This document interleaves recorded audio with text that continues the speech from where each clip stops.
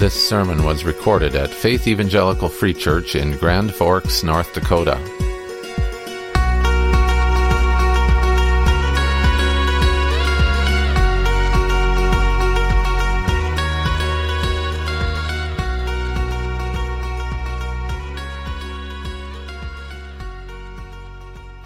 We have just sung 2/3 of the first chapter of Ephesians 1.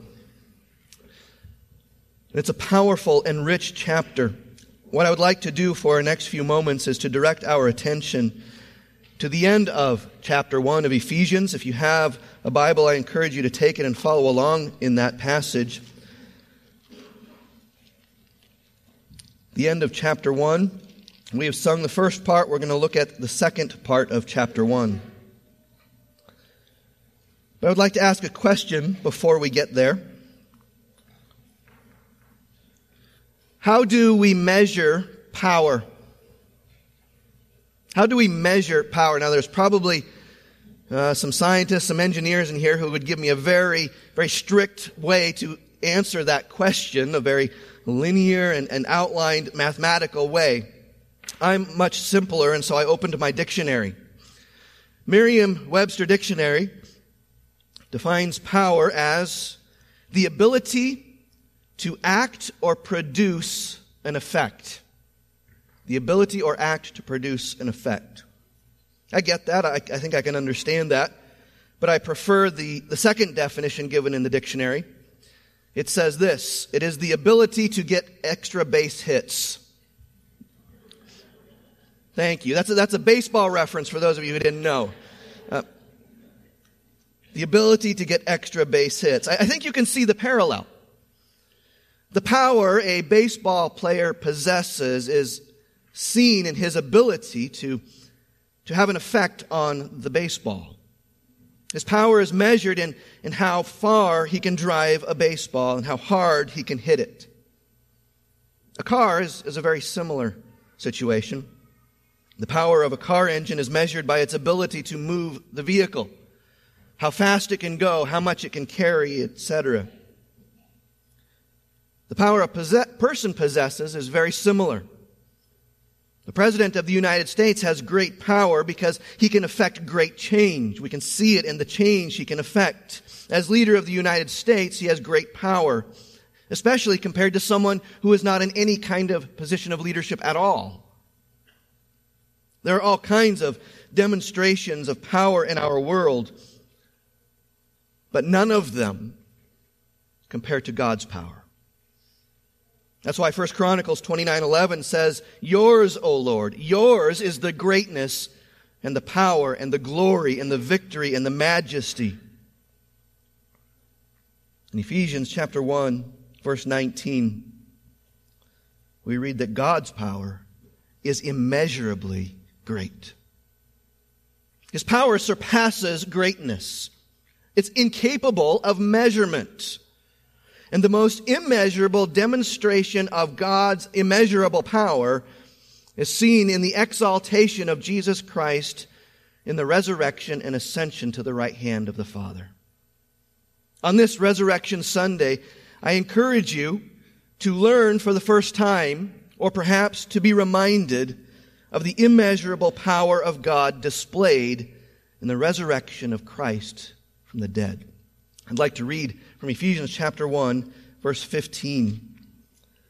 The Apostle Paul, writing to a local church, says, I've heard of your faith in the Lord Jesus and your love toward all the saints.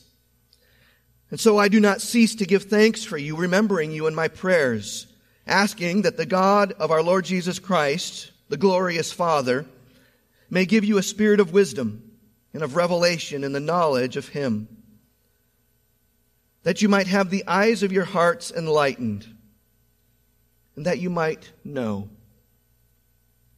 That you might know what is the hope to which He has called you. That you might know what are the riches of His glorious inheritance in the saints. And that you might know what is the immeasurable greatness of His power toward us who believe. Power seen in the working of His great might that He worked in Christ when He raised Him from the dead and seated him at his right hand in the heavenly places, far above all rule and authority and power and lordship, and above every name that is named, not only in this age, but also in the one to come. Amen. God's desire here is that his church would grow in wisdom and knowledge, that we might know. Now, there are three specific categories of wisdom and knowledge. First one is the hope to which he has called you.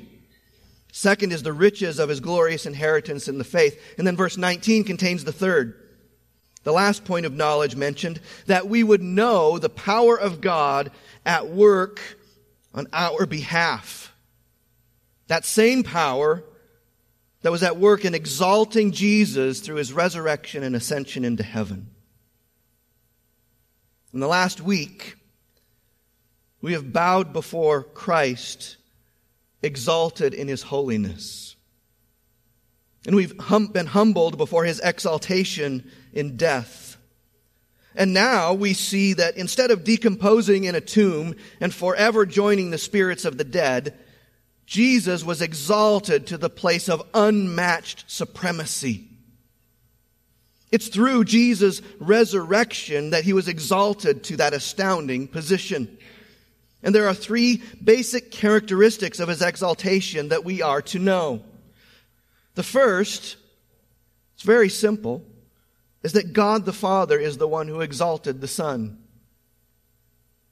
Now the Scriptures are very clear, perfectly clear, I think, about who Jesus is, about his position with the Father and what would happen after his death. Psalm 16 says, "You will not abandon my soul to Hades or let your Holy One see corruption." Now in the book of Acts, the Apostle Peter applies that and he says that refers to Jesus Christ. That's why he goes on to say in Acts chapter 2, "It is not possible for death to hold Jesus, since he is the author of life." It's very clear, Jesus would not be contained in the grave. Now our expectation then is that God would keep his word, right?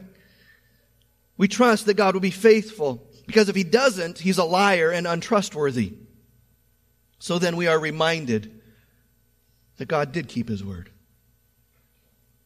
He, that is the glorious Father, raised Jesus from the dead and seated him at his right hand. Don't go too quickly over that. Because if you move quickly over that statement, you will miss much of the truth that is there. Because that is an incomprehensible change. Utterly incomprehensible. From dead to exalted. From death to life to the right hand of the glorious Father. Think about it. He started in glory with the Father, takes on human form as though he were a slave in order to die. He goes from death to a tomb to life, and from life vaulting to the heavens to an eternal place of privilege and honor. That is utterly incomprehensible.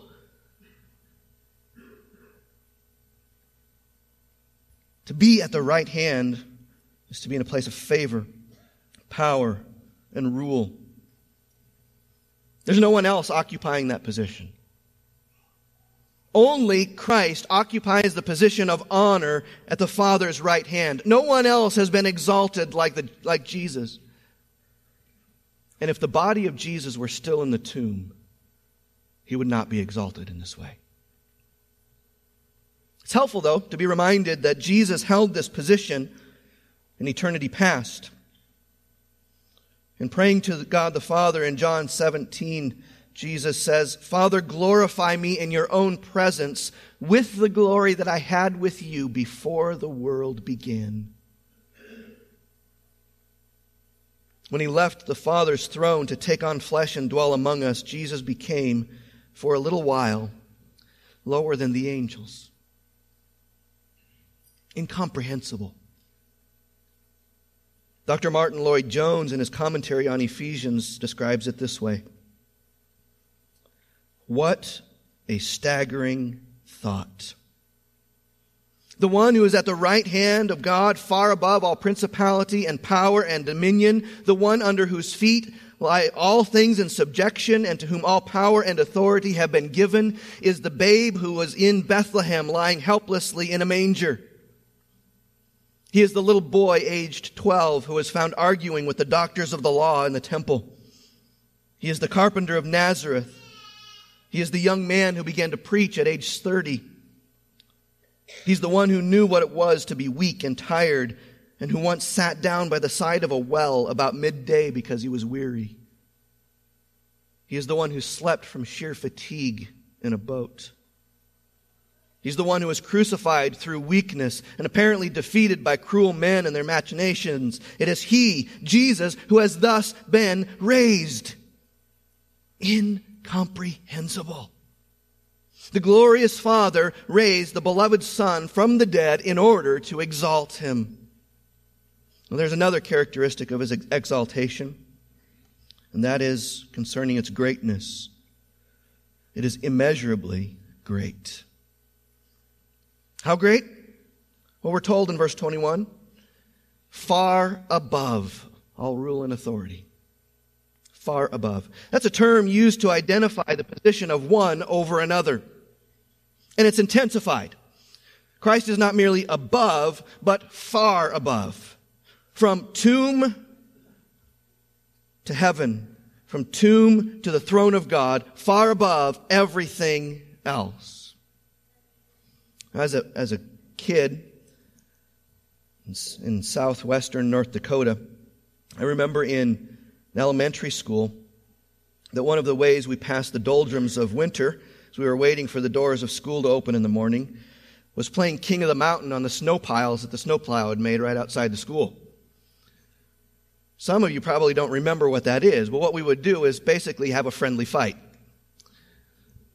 We would see who could climb the top of the snow pile and stay on top. So whoever got to the top of the snow pile would have to defend his position. You'd be assaulted by the other kids, sometimes one at a time, sometimes by all of them. And the goal was to stay on top, to be king of the mountain, to be far above everybody else. It was a friendly fight. Now, I don't mean to minimize Christ by means of a human example, but simply to serve as an illustration of being far above. Jesus is far above. Compare mountains. The Adirondacks are high compared to the eastern seaboard. But the Adirondacks are short compared to the western Rocky Mountains. The western Rocky Mountains are comparatively short when set against the Himalayas. See, in our way of thinking, there is always something bigger with which to compare. But not Jesus. There's no comparison to his exaltation. No comparison to his position and power. No comparison to his greatness. He is far above. He is the highest of the high. What is he above? All rule, all authority, all power, all lordship. In verse 22, he says, all things have been put under his feet. If you look over at chapter 3 and verse 10, you'll see that God has intended the church to display the wisdom of God to rulers and authorities in the heavenly places, using similar terms to chapter 1. Chapter 6, he says that we do not wrestle against flesh and blood, but against rulers, authorities, and cosmic powers in this present darkness, against the spiritual forces of evil in the heavenly places. So what's happening back in chapter 1 and verse 21 is that Jesus is being exalted above all spiritual beings. There is no authority whatsoever that is greater than Christ. He is far above all angels, far above all demons, far above even Satan himself. And it's not just that they are inferior, but they are subject to him because he is supreme. God the Father exalted Christ over all through the resurrection. And you need to take that as a comfort to your soul. When our world or our lives are filled with circumstances and situations that seem to be against us, we need to remind ourselves that Christ is supreme. Everyone and everything answers to Him. And through that, we can have comfort and encouragement. When all of life feels against us and we feel like there's no way forward, we can know and rest in the truth that Christ is above everything and He rules over all. So as we lift our eyes to Him, exalted above everything, we can trust in His sovereign position. And that leads us then to the third aspect of His supremacy. He is over everything and everyone. It's over all people, all nations. It says over every name that is named. Not only spiritual beings, but individual human authorities, every human being. That's a pretty controversial statement in the first century. We have, through archaeological study, coins. We have carved reliefs in walls and stone. We have inscriptions. Even the calendar of ancient Asia tells us that Paul's readers were trained to think along the lines of the eternal power of Rome. In fact, one Ephesian home, recently excavated, had some graffiti on it that read, "Rome, the ruler of all, your power will never die." And Paul says to the Ephesians, Jesus rules over all. He is supreme. And not just now, but over all of time. Not only in this age, but in the one to come. Rest in this. Jesus is exalted to the position of greatest power, greatest supremacy, today, tomorrow, and forever. He is sovereign over every day and every moment. It doesn't matter in which age you live, whether it's a dark age or a golden age. He rules over all. The resurrection of Christ means that He is now exalted far above all things for all time. Nothing and no one is excluded. That means He rules and everything is subject to Him. That's what Psalm 8 verse 6 says. You have given Him dominion over the works of your hands. You've put all things under His feet. Now it's important for us to note this morning that truth of Christ's exaltation to a place of supreme rule and authority is grounded in the resurrection. Consider 1 Corinthians 15, what we often call the resurrection chapter. After speaking of the Lord's resurrection, the Apostle Paul goes on to say that people are going to be resurrected in order. Christ, the first fruits, He's the first one. Then it is coming, those who belong to Christ. Then comes the end when He delivers the kingdom to God the Father after destroying every rule and every authority and every power, for He must reign until He's put all things under His feet. Christ is resurrected to a place of rule and authority until the end. Now what does that all mean for you? What does that imply for your own life? Well, chapter 2 gives us the answer to that. Chapter 2 is the application of that truth. And it begins in chapter 2, verse 1 with the status of the Apostle Paul's hearers. And you were dead. It goes on to say that you were dead in your trespasses and sins, and all of us were there. Verse 3, among whom we all once lived in the passions of our flesh, carrying out the desires of our bodies and our minds, and were by nature children of wrath. All of us were dead. Dead. In contrast to the living, resurrected Christ, we were dead. And then in verse 4 come the two most beautiful words in all of Scripture. But God. Those words split the silence of death clearly and powerfully. They're like hearing a crack of thunder suddenly breaking the stillness of night. God says to the walking dead, live. Be born again and live. But God. Follow me here. Humanity, including each and every one of us, is born morally and spiritually dead. We are the walking dead. Our nature is born entirely opposed to God, unable even to respond to His call for faith because of our deadness. We're like Lazarus lying in the tomb, unable to do anything but exist in the realm of our death. And into that deadness steps the author of life. He enters our deadness to die for us. But His death is not the end, for He conquers death. He's raised to life again and is exalted over everything, including death. And then that same glorious Father that exhibited His great and immeasurable power in the resurrection and exaltation of His Son gives to us exactly what He did for His own Son. Look at it, verse 4. But God, being rich in mercy, because of the great love with which He loved us, even when we were dead in our trespasses, made us alive together with Christ.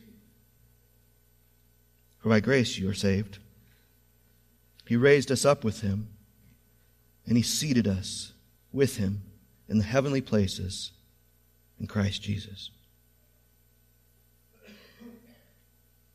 The first chapter is filled with the evidence of God's gracious acts on behalf of others. We sang that song.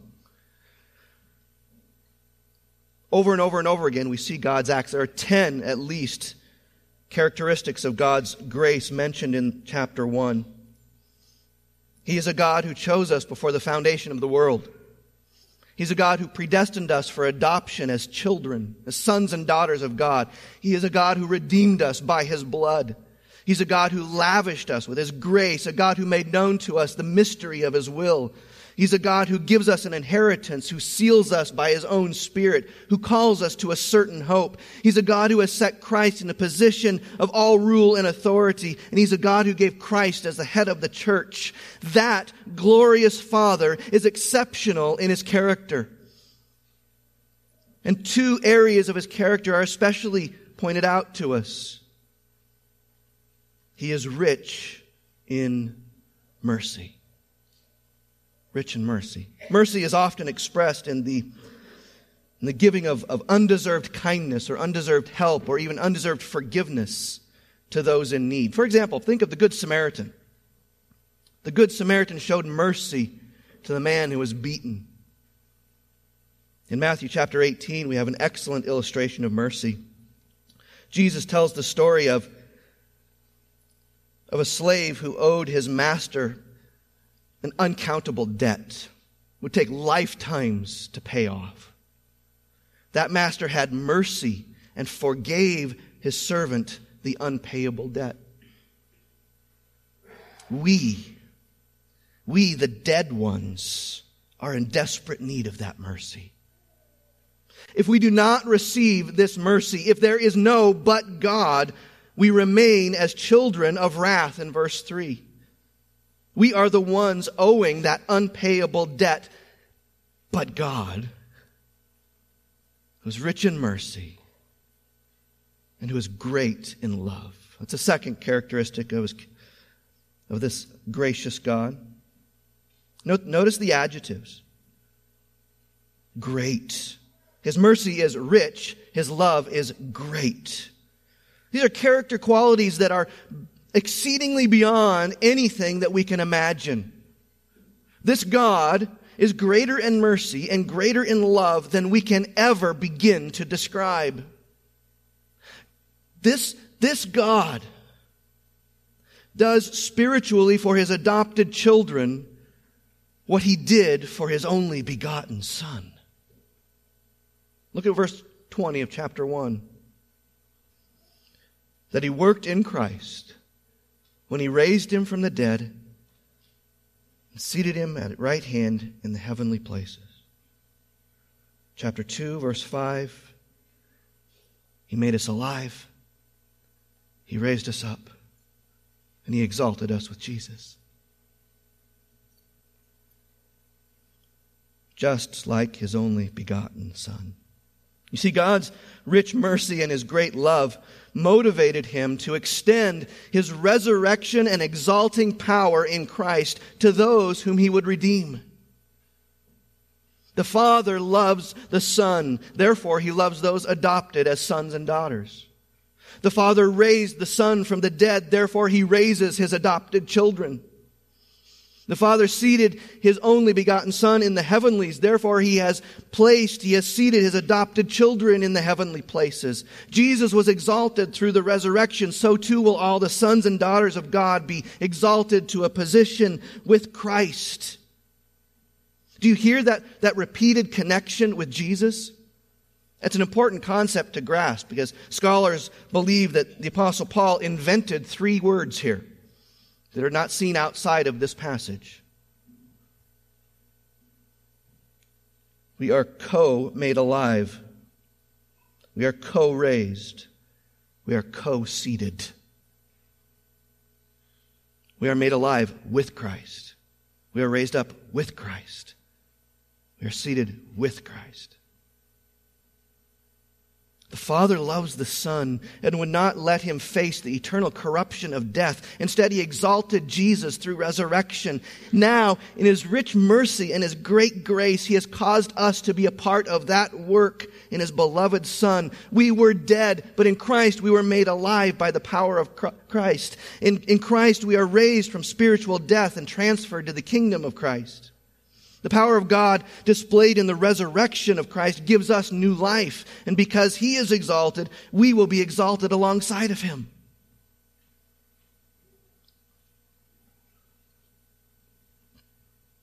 But God, being rich in mercy, because of the great love with which He loved us, even when we were dead in our trespasses, made us alive together with Christ. The dead, the walking dead, are made alive.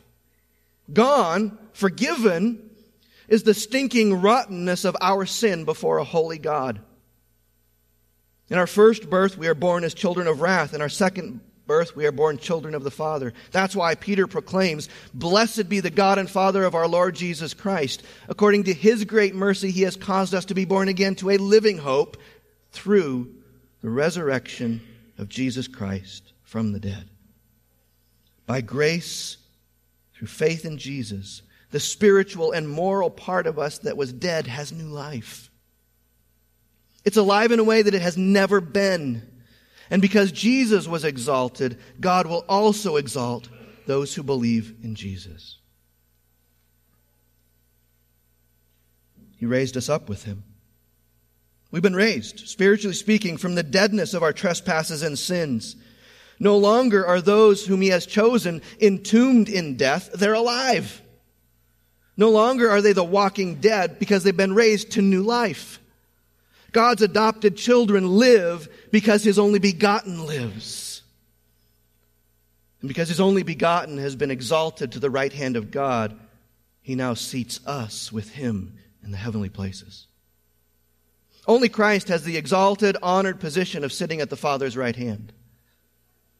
But every one of His chosen, adopted, redeemed children who are given new life in Christ are raised from the deadness of their sin and raised to an honored position of being seated with Christ in the heavenly places.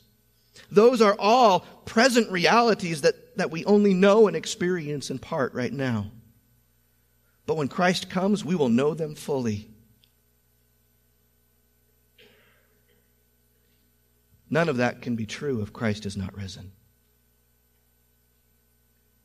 If it is a lie, if Christ was not exalted through resurrection, if there is no life given to Christ, no being coming out of the tomb, no tomb being open, no being seated in the heavenlies, then there is no being made alive for us, there is no being raised with Christ, there is no being seated with Christ if the tomb is still occupied. Because of the Father's great love for His only begotten Son, He is at work right now in His chosen adopted children to bring new life and raise them to be with Christ. The Father's love would not leave His only begotten in a tomb. In the same way, to those whom God has chosen to be His adopted, redeemed children, none are allowed to remain dead. In His rich mercy and His great love, He gives them new life, raising them from the dead and exalting them in Christ. Why has God done this? It's incomprehensible. Why would God display His mercy and His love like that? Well, why take on the terrible cost of becoming sin for rebels like me? Why the incarnation? Why the bloody cross? Why the resurrection? Why this means of exaltation? Well, He tells us in verse 7, so that in the coming ages He might display the immeasurable riches of His kind grace toward us in Christ.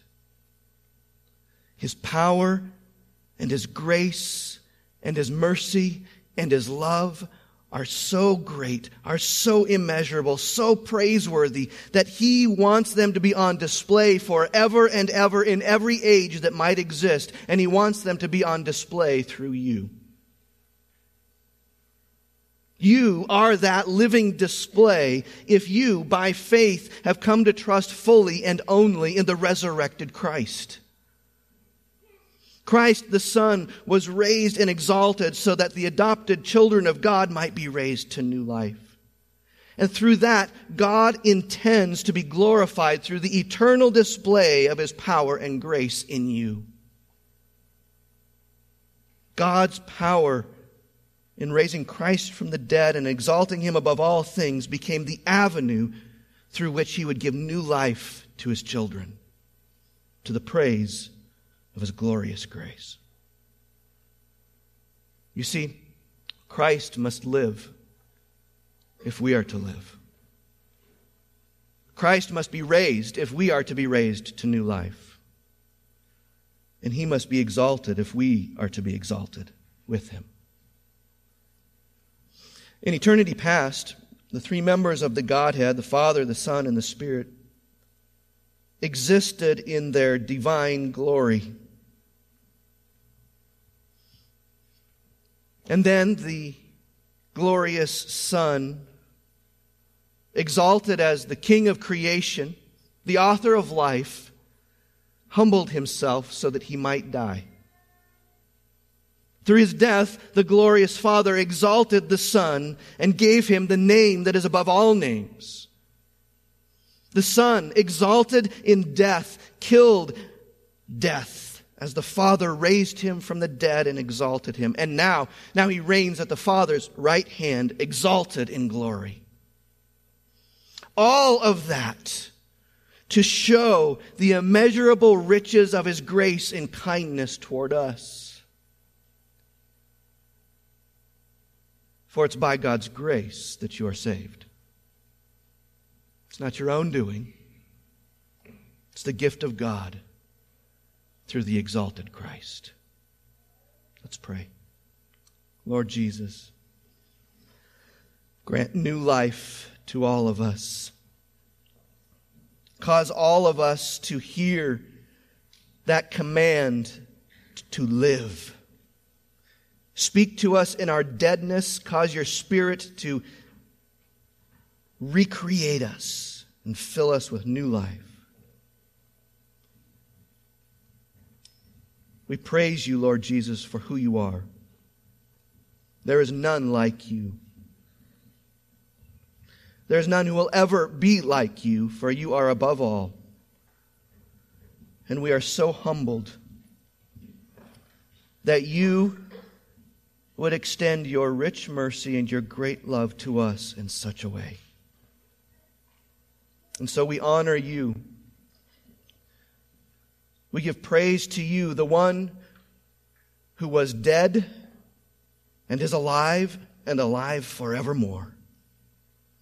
The one who is the King of kings and the Lord of lords. That concludes this sermon from Faith Evangelical Free Church. Our mission is to declare the Word of God and disciple believers into mature, devoted followers of Jesus. You can learn more by visiting our website at faithfree.com.